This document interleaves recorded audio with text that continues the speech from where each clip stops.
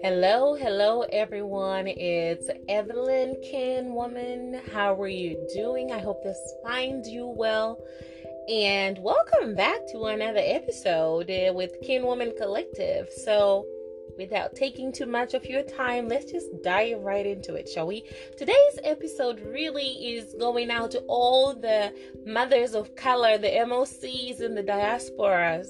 And I really wanted to speak to all of us, all of you out there, just to reaffirm, encourage, and uplift you all as you do this heavy work of mothering your children while also mothering yourself in foreign lands. So let's just jump right into it, shall we? So this conversation actually came to me as an idea while speaking with a friend of mine who is also from Africa. She is Ghanaian, I am Zimbabwean, and both of us, we are doing this mothering thing post-divorce. She's got 5, I've got 3, and throughout our conversation, we noticed that really, as migrant mothers, we have this very unique advantage, which does not feel like an advantage many times unless you decide to look at it from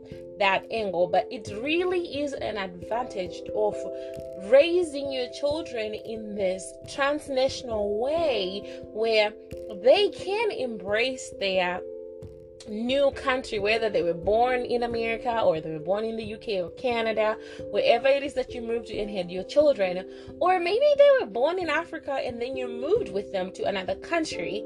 They are in this unique position to really experience culture from many different angles. And because culture is really an amalgamation of thoughts, ideas, values, and beliefs collected throughout time and space, really you get to create what makes the most meaning for you and to you.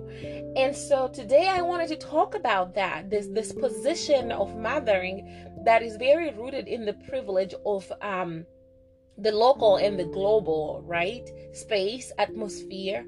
And I really usually like to bring up one of my mentors. I've never met this woman. I've read her work and studied her works, and I just consider her a mentor.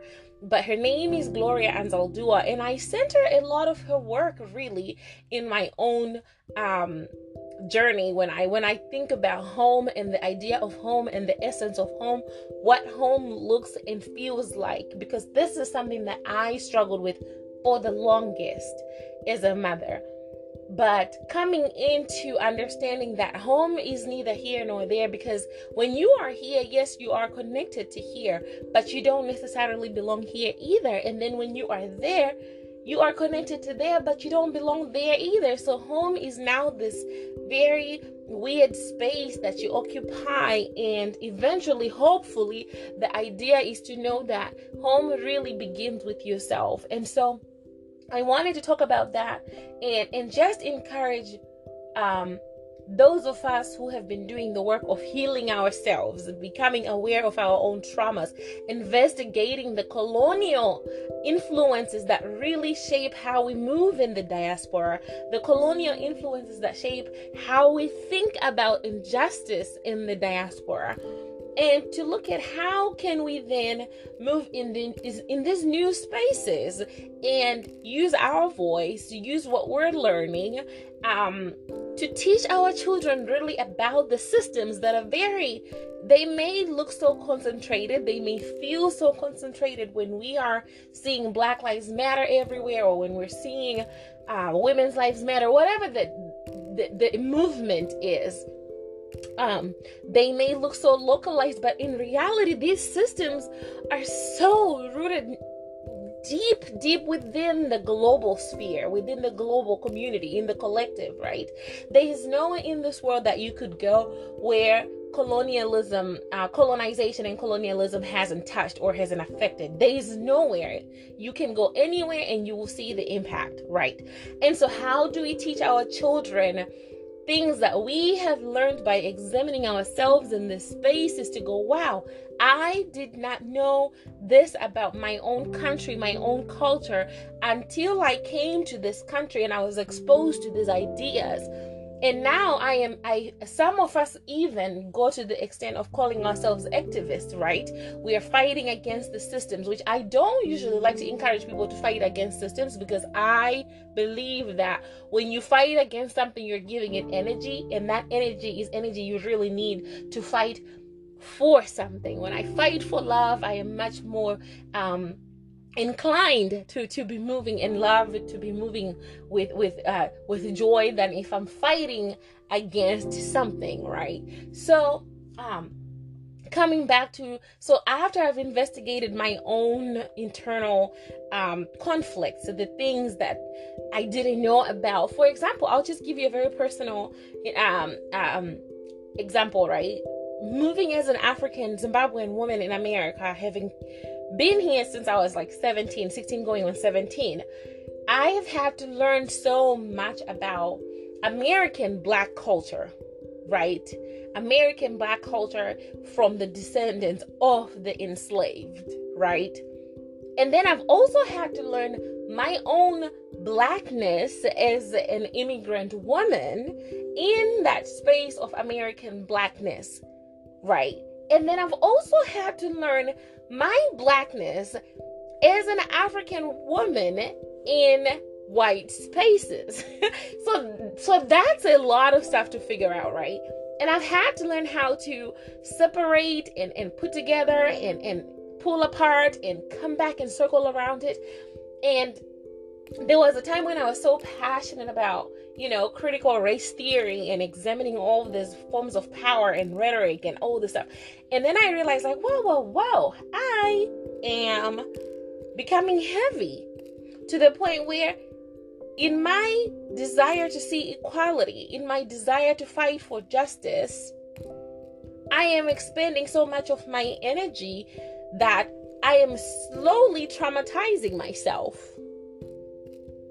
I'm slowly traumatizing myself. That's a new trauma that is not familiar to me. And as I was in the process of doing all of that, I was also putting that on my children as a mother. And that's where I had to stop and catch myself and go, oh, wait a minute.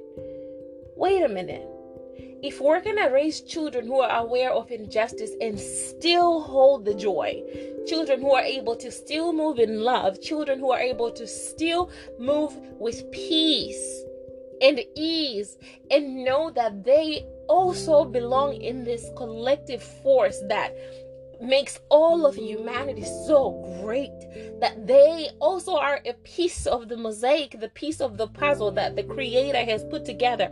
How do I then speak about injustice, inequality, about justice and equality in a way that doesn't leave my children secondhand traumatized?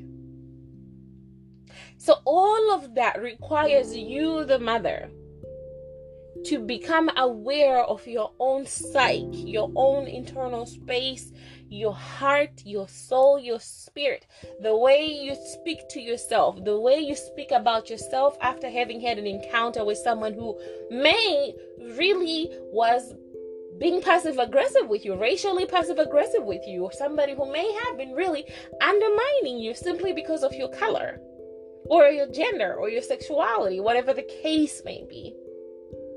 How then do we affirm our children in that space to go, yes, you can speak against this, or you can speak for this, and still remember that at the end of the day, you come from a people who know joy. You come from a people who know peace.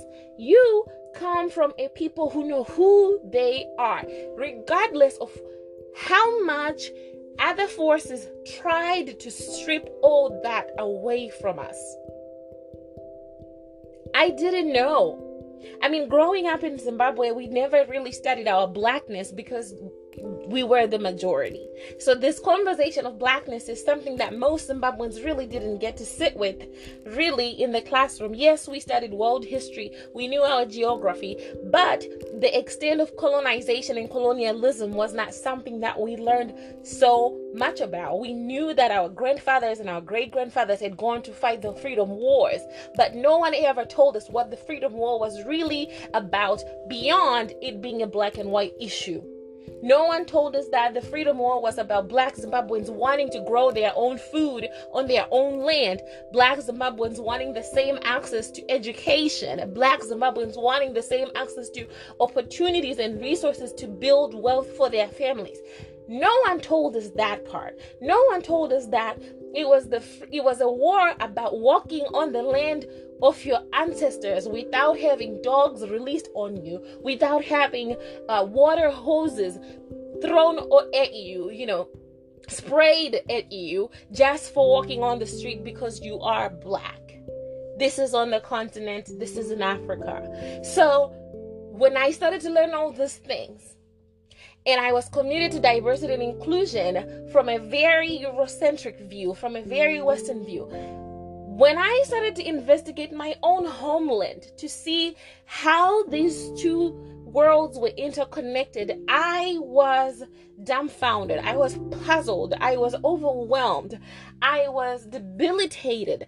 I felt as though, what have we been missing? And the more I started to learn the language of trauma and realize that, wow, these forces have pulled a number on everybody, that we are all dying to be heard. We are all dying to be seen. We are all screaming, what about me? What about me? What about me? Because trauma does this thing where it disregards anybody else's just for it to be heard and to be seen. And that's where you hear terms like trauma Olympics. No, we're not engaging with trauma Olympics. We just want to be seen and we just want to be heard. So as you can tell, the more I begin to do my own work, healing myself from the inside out, healing my ideas of what true justice looks like, what true womanhood, true motherhood looks like, healing my idea of what home in these foreign lands even looks like, because truth be told, I really don't belong in Zimbabwe anymore. Zimbabwe is home. Africa will forever be home. But now I've had to learn that home from this angle, home from this view where I am standing, home looks something completely different than what I have grown accustomed to. And so when I watch my children who are multicultural, children whose ancestry comes from all over the world,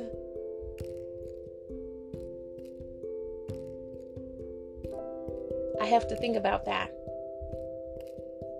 I have to think about that. I have to really consider what influences my mothering and my motherhood. You may agree or disagree with this, but I don't believe in the performance that is motherhood. I believe in the ideology and the idea of mothering. That as I mother my children, I'm mothering myself. As I mother my children, spirit, soul is asking me to do the work, to be the guide these children need, to be the guide these little souls asked for, chose when they wanted to come into this world, when they decided to come in this world. So as I am mothering my own children, investigating my own traumas, investigating my own perspectives, my own ways of moving and seeing the world, how then do I teach my children and talk to my children about standing up for justice and standing up for what is right, and also maintaining a sense of identity, a sense of belonging, for them to know that at the end of the day, there is a home they belong to. They have a culture they belong to.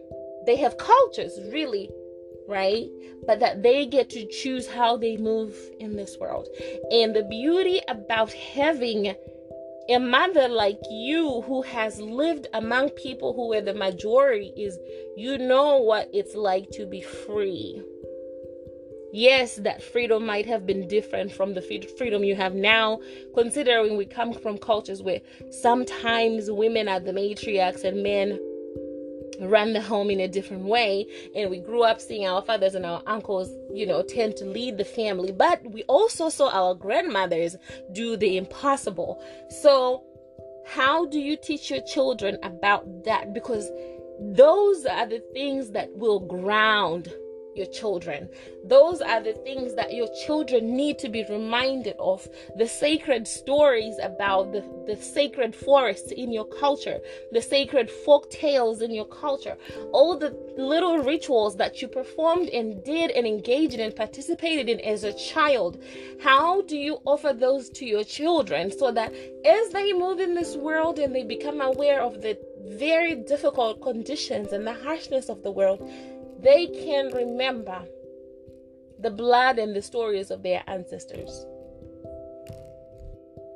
You have this thing that was given to you. Those 10, 15, 20 years of growing up with your people, they gave you so much. They affirmed in you so much. They gave you a sense of belonging that your children will constantly be looking and searching for, simply because now their childhood has been and will be in a different culture, in a different society that does not value the sacred things that your people valued. So you are now this ancestor, this living ancestor who can come back home, because home is where the sacred is.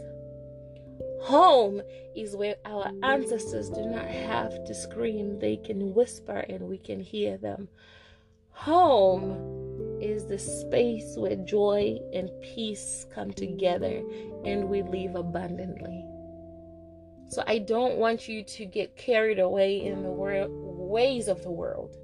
I don't want you to feel like you have to conform as you are learning. I want to offer you a solution, really, to say, investigate yourself, investigate how the colonial powers that be influence your own people, and then take what you need from both cultures and raise your children in a way that is grounding, and empower them to know that being an immigrant is not something to be ashamed of.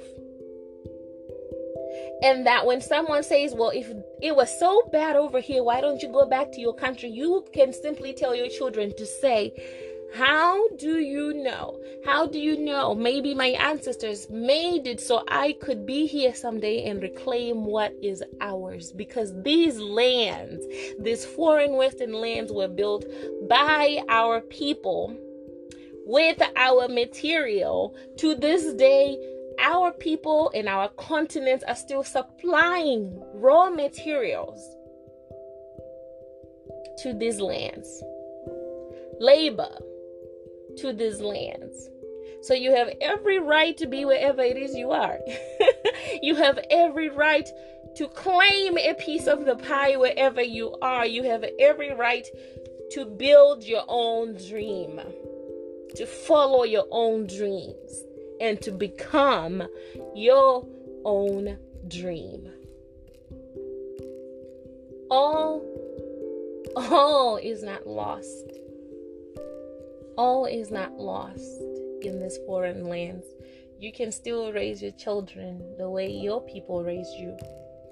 You can still offer your children the same rituals. Do it even when they don't understand why you're doing it, because as they grow older, they will understand and they will come back to it. Even when they don't show gratitude, do it anyways. Do it anyways. And I hope you know that your journey as a transnational mother, as an immigrant mother, as a migrant mother, as a refugee mother is just as valid. And what a brave thing it is to choose mothering, to come into motherhood without any support, with a lot of cultural conflicts and a lot of barriers and so many other forces working against you, but you still have your joy. You still get up every single day. Yes, some days are harder than others, but you still give it your all. You still try. That is the most bravest thing you can ever do. So I send you my love and I send you my heart. And I want to say to you, sister, I see you. Sister, I see you. Sister, I see you. And I am praying for your journey, and I'm praying for your children. Take care.